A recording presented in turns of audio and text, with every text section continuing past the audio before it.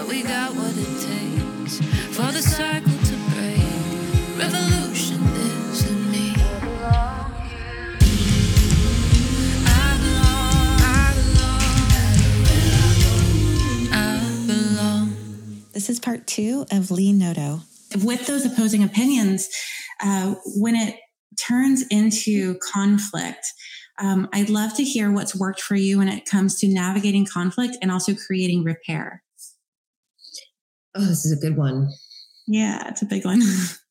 I'll share in full disclosure that Ani and I have had so many challenging moments with conflict. The thing that I want to communicate most is normalizing what couples go through. It's very easy to see someone's pictures on Instagram and think, wow, they have it all figured out. Oh, they're leading this work. Oh, this is what they talk about. They don't have any challenges. We all got challenges. We all have our shit. We all have our triggers, our core wounds. And so the first 3 years of our relationship felt like an ayahuasca journey, like pretty nonstop.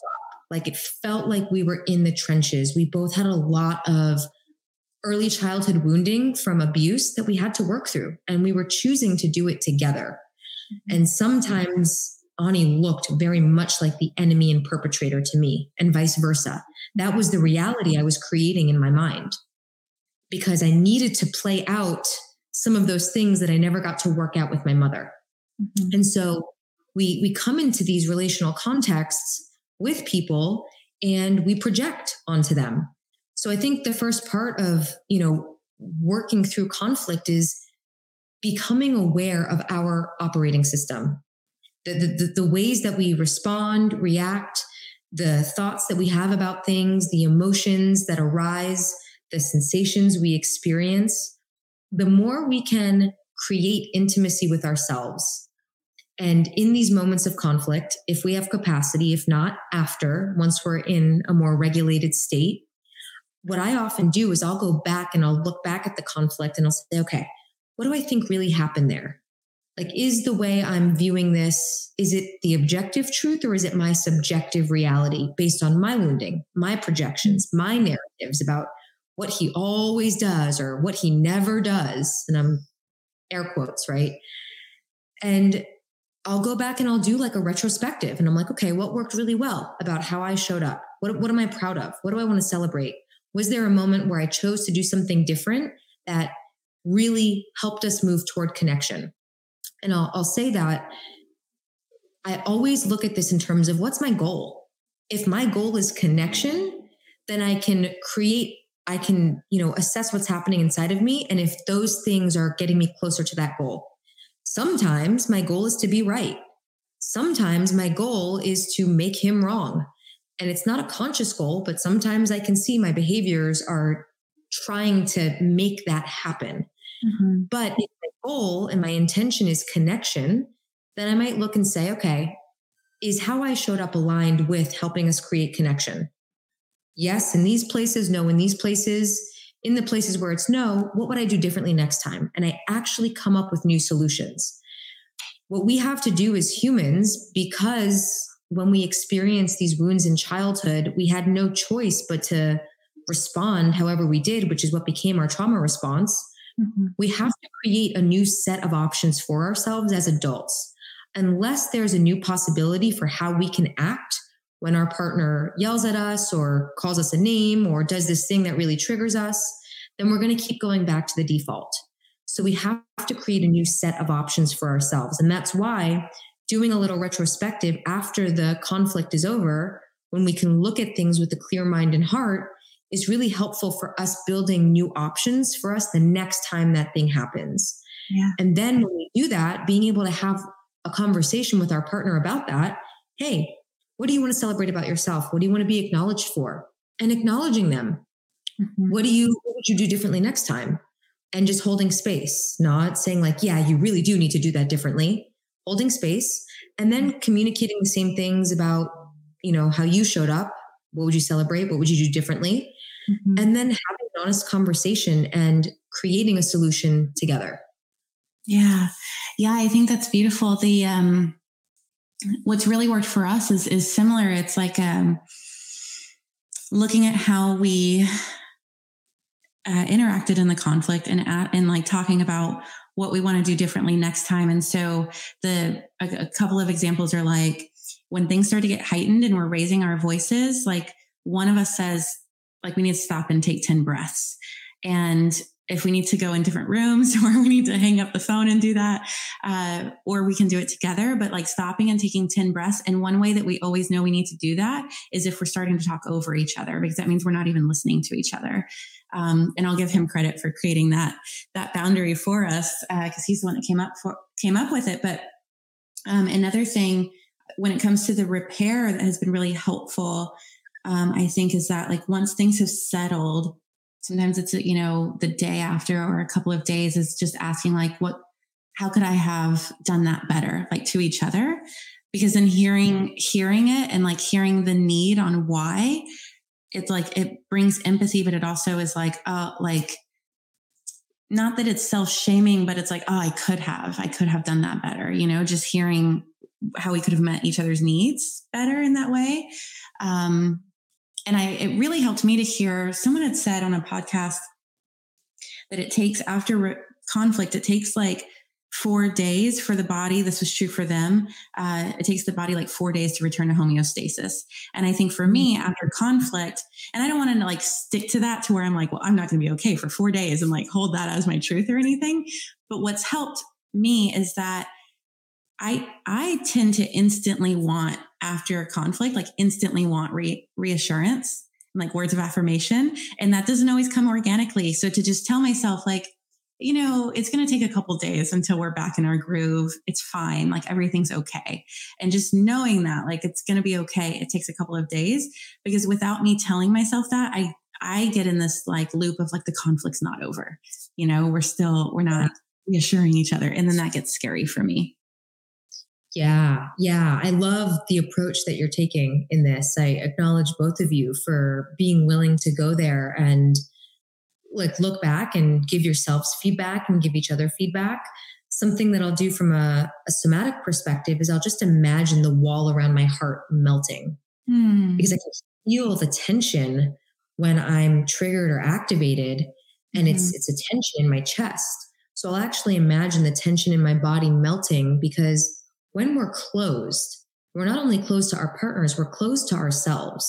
Yeah. And so, something that's important to remember is like, is there a way somatically and emotionally that we can come back into opening and full connection with ourselves?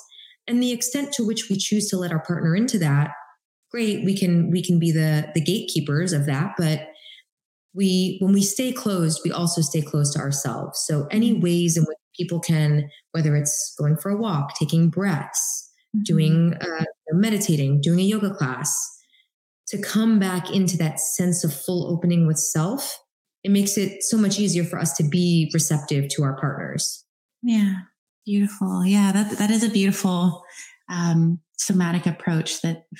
That's a powerful tool. Thank you for offering that invitation. So I have one more question before pivoting towards the more erotic topics. And it's identifying our flags, like our red, our yellow, our green. I saw I've thought of red flags and green flags. I never thought of yellow flags. And I saw that on your site. So I know that helps make more grounded decisions in dating, just knowing what you're available for and what you're not. But yeah, maybe you can talk about how to identify those red, yellow, and green. And also how because there is like the truth to like, everyone does have red flags, so how to not like just run the instant you see, because for me, it could turn into, I feel like in the entrance of our relationship, we probably both could have run away in the first week had we like really stuck to it too much, So yeah, just how to navigate that, having those red, yellow, green flags, and then how to apply them in dating. Yeah. I think your point's spot on, which is that these are guidelines. These are not hard and fast rules. Mm-hmm. We're still very dynamic humans living a very dynamic experience, and people have bad days sometimes, and, people are going through things. So it's important to apply a layer of compassion for ourselves and others when we're assessing someone against like a very, one-dimensional rubric of something. because we're very multidimensional beings. So that's the first thing I'll say. The second thing is it's really helpful to have values by which we operate in dating, in relationships with ourselves, with others. And so if we simply break that down into red, yellow, and green flags are the things that are like very cautionary signs. Like if a person, ourselves included, displays this quality, it's indicative of there not being compatibility or there being a values misalignment in how we operate. So for a lot of people, I know red flag is dishonesty, lying. So if they withheld information or they lied. Now the caveat to that, which makes this just a guideline and not a hard and fast rule for some people, this is a hard and fast rule, is my curiosity if someone is displaying a red flag is, I get curious as to what's underneath that. So if someone lies to me about something, I'm like, hey, was there something in our relational space that caused you to feel like you needed to lie to me? Mm-hmm. What was that for you? Right? Because to me, it's less about the lie and what motivated the dishonesty in the first place. Was it something on his end? Was it something that happened between us? So I like to get deeper when I'm seeing some of these red and yellow flags pop up.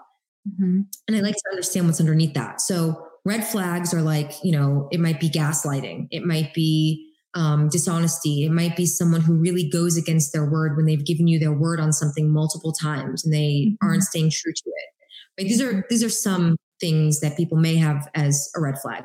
Yellow flags are caution lights on the way to red, just like a yellow light. It's like, okay, maybe we need to slow down and take a look at this quality. Like this is kind of raising a little bit of activation or trigger inside of me. Let me ask what this is about. Let me ask myself what's happening inside of me so I can take personal responsibility for my own perception of this situation. And then let me ask him what's happening for him and see if we can get underneath that together. Yeah. Some people's yellow flags, might be, someone like consistently showing up late to something. And it's like, hey, that might be indicative of something that would be a red flag, but let me find out what's happening there. Mm-hmm. Then we have green flags, which are the things that we're not taught to look for, which is like, wow, what are all the signs of compatibility here? Maybe it's someone who is very forthcoming with what they've been through, or they do take the risk of being honest about something that's very vulnerable for them because they want intimacy and connection, even if they're risking us rejecting them. That might be a green flag. A green flag might be a man showing up as very consistent and reliable, as very steadfast, as a place where you feel very safe to be yourself in all facets. These are all some of my green flags and highest values in relationships. And so that's sort of how this flag system works. And this is all based on our own personal values. Mm-hmm. And, again, I like to ask questions about this and let it be a dynamic conversation because this isn't hard and fast, but it's like, okay, this is a rubric for me to check for compatibility. And I also like to see where I might have red, yellow, or green flags within myself so that I can clean up any incongruency so that I'm naturally attracting men who display a lot of green flags. Mm-hmm. Yeah. Beautiful. Thank you. I know you hear so much about red flags, and I feel like we just started to see from a lot of relationship experts posting about green flags. And I love your perspective of like what's underneath it, like what's actually with the dishonesty, especially like why is it not safe for you to tell the truth? Basically, like not putting all of the responsibility on you, but actually presenting that in a way to where you're able to really see what's underneath it and what the root is. That's really beautiful. Thank you for that perspective. So pivoting a little bit into our closing topic, I'd love for you to talk about what existential erotica is. Oh, absolutely. Can I read a piece? Yeah. All right. This is like a 3-minute read. So, okay. Because I think I'll share about what it is after people hear it, because hearing it, I think, is so rich. Okay. Let's see. All right. So if anybody's listening, I invite you to close your eyes unless you're operating a vehicle. Then keep your eyes open, of course. And take a slow, deep breath in and out. He commanded I be waiting for him on my knees in lingerie. Come home directly. Shower, put on lingerie, and wait for me on your knees. I read his text excitedly just as I was leaving the gym. I got the assignment. It was very clear. He told me exactly what to do, where to be, how to be, and when. His direction sent chills up my spine. I relaxed into my body and prepared to surrender to what was next. I showered, put on lingerie, and waited for him on my knees. He came out silently, asked me to set an intention, then blindfolded me. Nervous anticipation immediately set in. What was going to happen? Where would he touch me? How would he touch me? Would it be gentle? He could sense my mind was racing as my body tensed up. He cued me. Take a deep breath. Surrender into yourself. Make it safe to be in your body. Create so much safety that you find pleasure in the unknown. His words alone brought tears to my eyes. I could feel how much he cared and how deeply attuned to me he was. Masterful is how I describe him. He touched me gently, first with his hands, placing an open palm on my chest and upper back, grounding me energetically, letting me know I was safe. Then he kissed and caressed different parts of my body, allowing me to become receptive and to open at my own pace. When he sensed I was ready, he graduated to the flogger, alternating between gently dragging and draping it over my skin, and then striking with the exact intensity I crave. The kind of intensity that shakes me out of the slumber, out of the numbness and disconnection I sometimes find myself in. He cued me again. Breathe. Create safety inside yourself.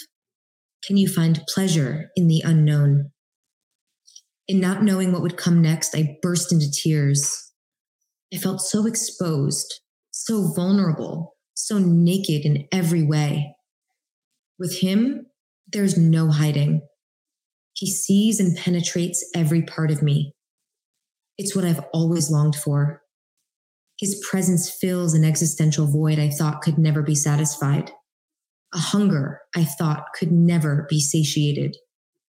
I yearn for this kind of penetration, and yet it's the scariest thing I've ever felt. To be so fully seen and known, unable to hide, but rather to have company in the cavernous depths where all of my emotions dwell. He sits there with me, holds me, invites me to my edges. It's the most exquisite, sensational, terrifying experience of life, and I wouldn't have it any other way. I am so grateful for how he holds me. Through him, I get to know myself.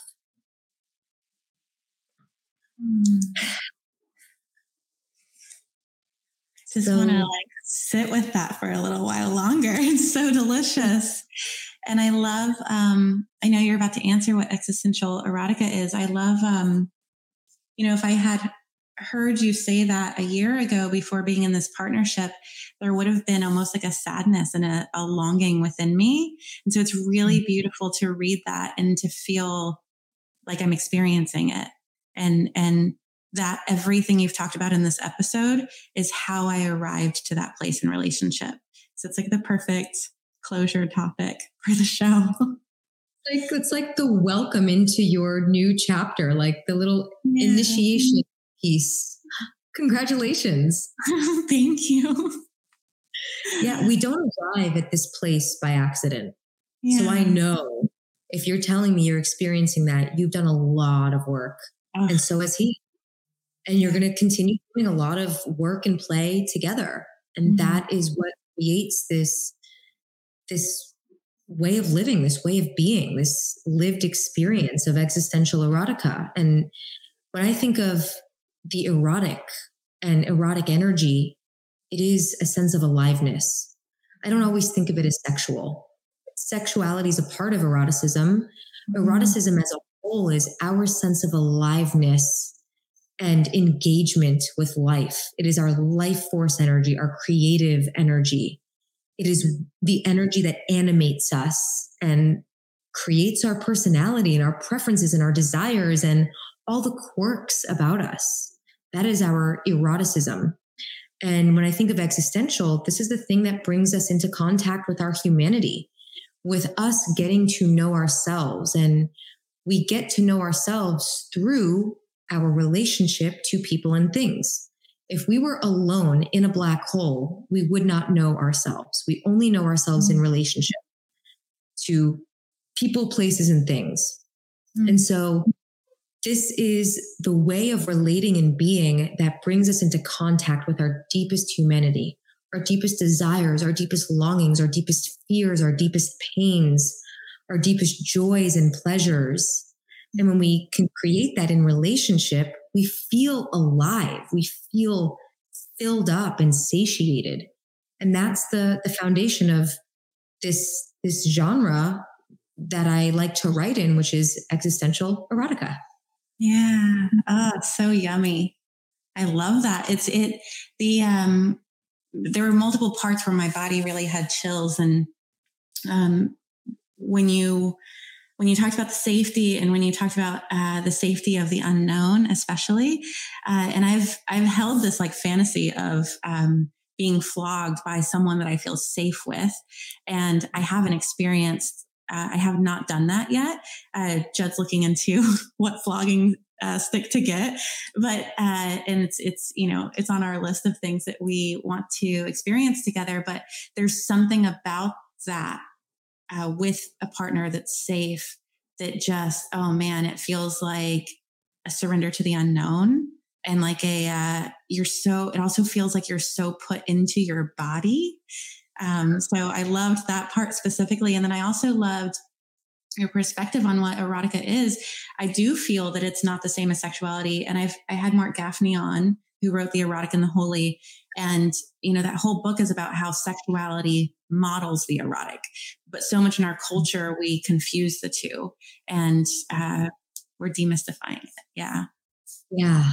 Yeah. I love that. Thank you for the space to share that story, that there really is a complete surrender and letting go in these spaces within ourselves and within a really safe feeling partnership that is the experience I think all women yearn for. And it's the one that we also resist the most, because like I said in this piece, it is the most exquisite and terrifying experience I've ever had. It's both. It's not just blissful. It's also freaking terrifying, because I don't know what's going to happen. I don't know what's on the other side of this. And there is a big extension of faith and trust in that. And there's so much divinity in that sweet space of faith and trust, where we experience ourselves in ways that we don't typically experience ourselves in the day to day. Yeah. And so it's a merging with God. Oh, yes. That's the best. The best erotic and sexual experience is feeling merged with God, whether that's in our own practice or with a beloved. I think when you say the resistance and how it's like maybe there's a resistance because what could happen, I think when I lean into that, my resistance that may still be in there is like, man, in those scenarios, in that level of vulnerability, like you are fully allowing yourself to be seen. And if you're fully allowing yourself to be seen, that's where maybe some of your abandonment can come up, because if they see all of you in your most vulnerable state, will they still desire you? Will they still want you? And so I think for me, that's where some of if I were to lean into like, what would I resist in that moment? It would be that like, wow, everything is being seen, which can feel scary for if we were not chosen in the past, or if who we were seen as was not okay or loved. Yeah. Right. You hit like the pot of gold there. That's the fear for all of us. if I really let someone in, if I really let someone see me, what if they don't like me anymore? What if they don't love me anymore? What if they don't find me desirable? And the practice for us on our spiritual path is, can I be so steadfast and unwavering with myself that even if there's something in me that they turn away from, I will still turn toward myself. Yeah. That's the deepest level of safety that we can create within. And when we actively find ways to practice that, because it is a practice, it's not like we just decide once and then it's done forever. When we actively find ways to turn toward ourselves, no matter what we say or do, but turning toward ourselves, then we attract people and experiences and interactions where we let people in. Because what we want deeply is to be seen and known fully. Mm-hmm. And of course, we want to know that the other person is going to be there on the other side of it, but we also want to know that we're going to be there on the other side of it. And so that's, I think that's what my spiritual practice is about, and my partner is included. And it's that practice that has led us to create experiences like that. Yeah, same here. I think that the trust that I have with myself, that no matter what happens, I am able to hold myself through it. That removes so much fear, because it's really the feeling that we won't be okay that makes it so scary. But if we know that we're not going to abandon ourselves, and we can hold ourselves through any emotion, and no emotion is too scary for us to hold and to be with, instead of trying to push it away, then it makes everything. And like you said, you still want the other person to still be there on the other side. But no matter what happens, if you are able to show up for yourself, man, that removes so much fear. So thank you for that. The closing question that I have before the lightning round that ends the show kind of goes with this, I think, but I don't know your answer, so it may not. But what does it look like to unleash our inner seductress? Oh, okay. It's not the lightning round, right? Like, I can give this a second. No, the lightning round is like a very what's your favorite book? Like, it's a quick. Okay. Yeah, take your time on this. Our inner. Okay, so for me, what this means, and you're asking this question because I share content like this, and this is a part of my teachings, is really inhabiting the space inside of us where we allow ourselves to be seduced by life and where we seduce life. And I want to debunk the myth that seduction equals manipulation or sexuality, or we have a lot of charge around the word seduction, based on how it's portrayed in media, based on how maybe we have used it or we've seen someone else use seductive energy. The way I like to think of seduction is being in a really present, engaged, consensual exchange where there is a push and pull with something or someone. And it can even be with ourselves.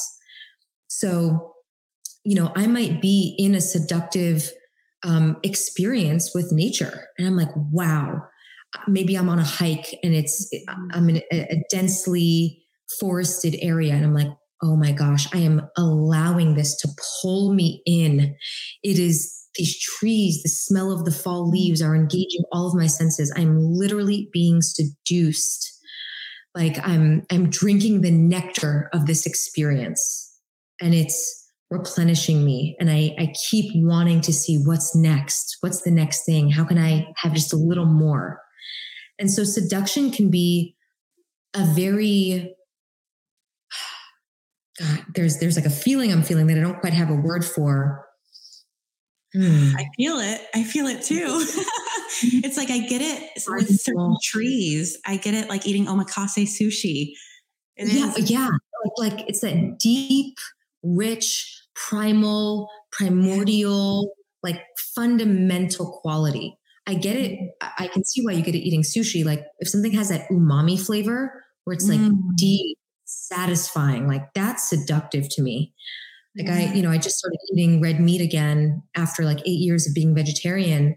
And that flavor of a steak, when it's cooked perfectly, I'm like, oh, like just drip. And so that is seductive to me.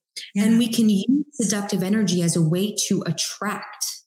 And when I think of the sort of most integrous way to be in our seductive energy, it goes all the way back to the beginning of our conversation, which is, am I operating in integrity with myself? And am I creating multiple opportunities to be turned on by this life that I'm living, by all the abundance that's here around me and within me, by all of the gifts that I get to experience in my life, and by virtue of the gift of who I am as a human? When I'm acting in alignment with that, and when I'm appreciating that, when I'm in gratitude, I feel turned on. I could go out and stand in the sunshine and be like, damn, what a beautiful moment. That's seductive. Yeah. And so when we're operating in integrity, we feel good. We feel attracted to ourselves. We are attractive forces. We're naturally tapped into this inner seductress within us, which is a sorceress. She is a magician. She can use the power of her mind and her intention to create her reality inside of her and around her. And that's the power of the seductress. Yeah. Oh, I love it. And that was something that was so turned off in me for so long, because I grew up with so much religious programming, with a Bible that starts off with the story of Adam and Eve, where a woman seduces a man and leads him to hell. Basically, it was like the story almost that like was perpetuated throughout my childhood of what a woman is. She's a seductress, and that's something that we needed to cut off from ourselves. And so that was so suppressed in me. And you're right. So the seductress, it's not manipulative, but it is magical. And so that was also like the idea of magic was like cut off in me from that religious programming. And I mean, when I think about that part of me, the inner seductress, being completely cut off, and I think about all of the relationships I was in during that time, I'd say their number one complaint was that I never initiated sex, because that seductress was so not there. But I also wasn't living that way in my life, where I was creating my own reality and knowing the magic within. And once that all came online, which was just only been a couple of years, I started doing, I know you work in plant medicine, integration, I believe, or something around that. And I started doing plant medicine. I think I did like 60 ceremonies in 9 years, and like unwound so much. I haven't done any ceremonies in about a year. And I'm really learning to do that work sober and through breath work and through Dispenza type practices. But all of that was so unwound, and it was so scary for me at first, because I had associated it with manipulation, like you said, and kind of even like a gimme energy, instead of from an empowered, magical, like, I guess the best way is like what you said, like creating our own reality. And I love, man, I love that it's not bound to sexual experiences. Like you said, right. You feel it in nature.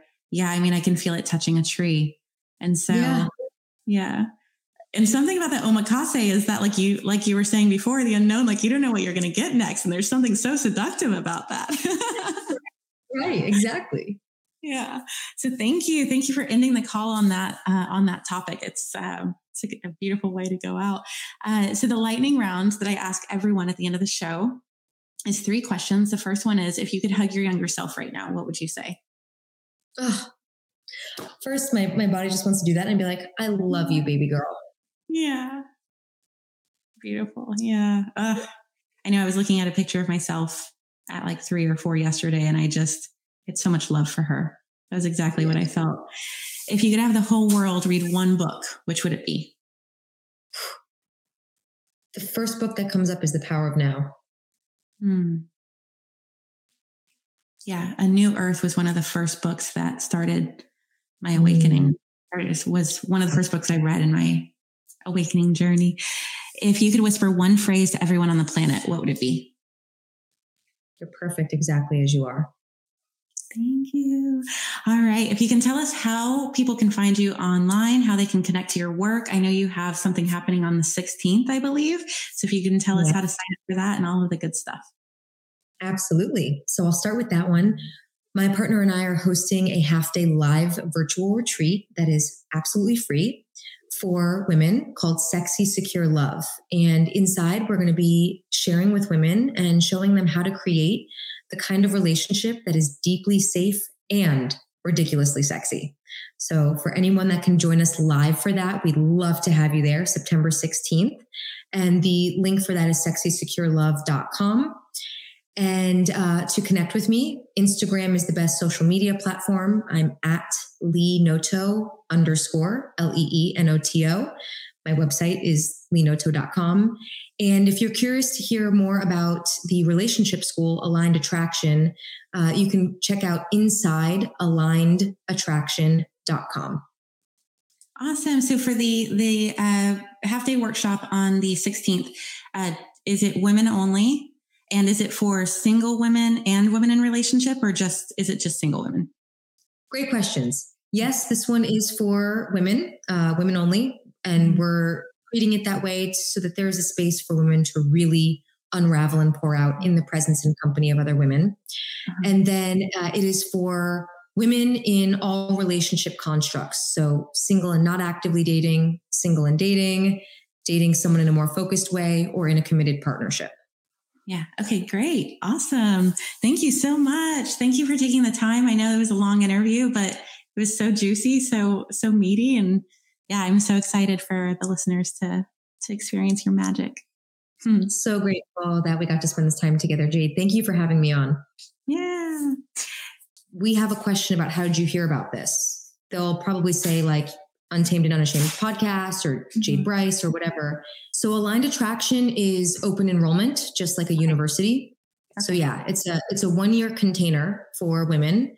That's such a blessing. Thank you. So that's Aligned Attraction. And then the 16th is Sexy Secure Love. Thank you. It was such a pleasure.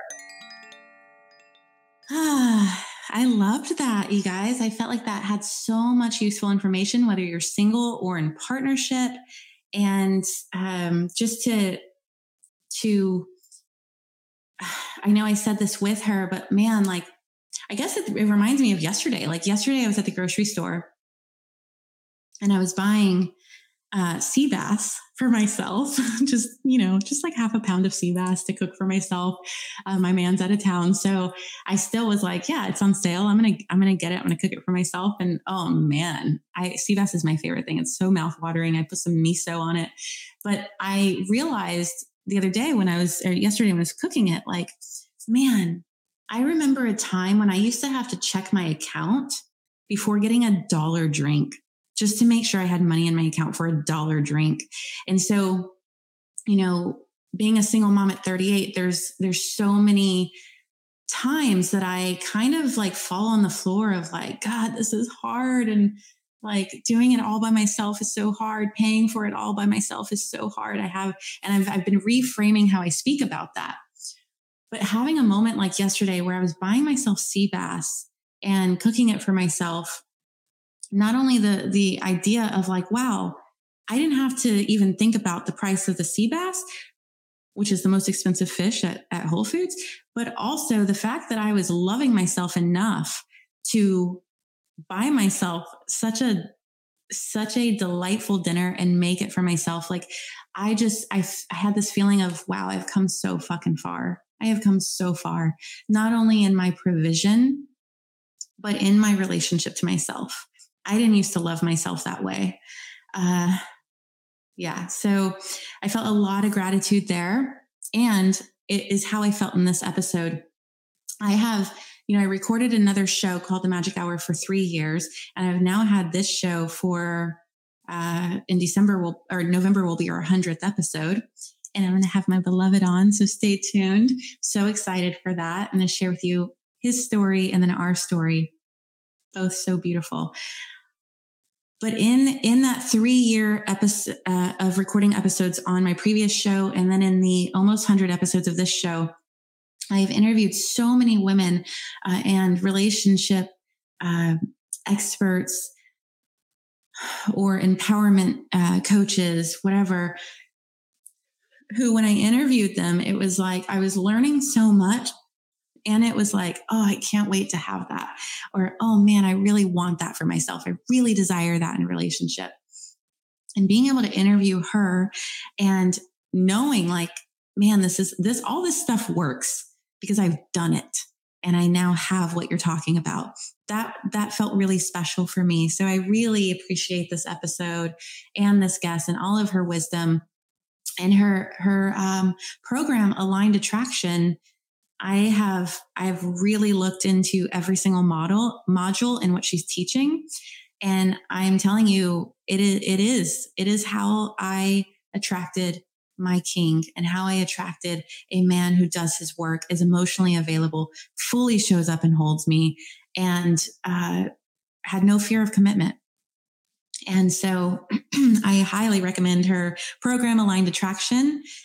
It's looking at her modules. It is what works. So yeah, let her know. If you do sign up, let her know that you heard about her through this podcast. That always helps.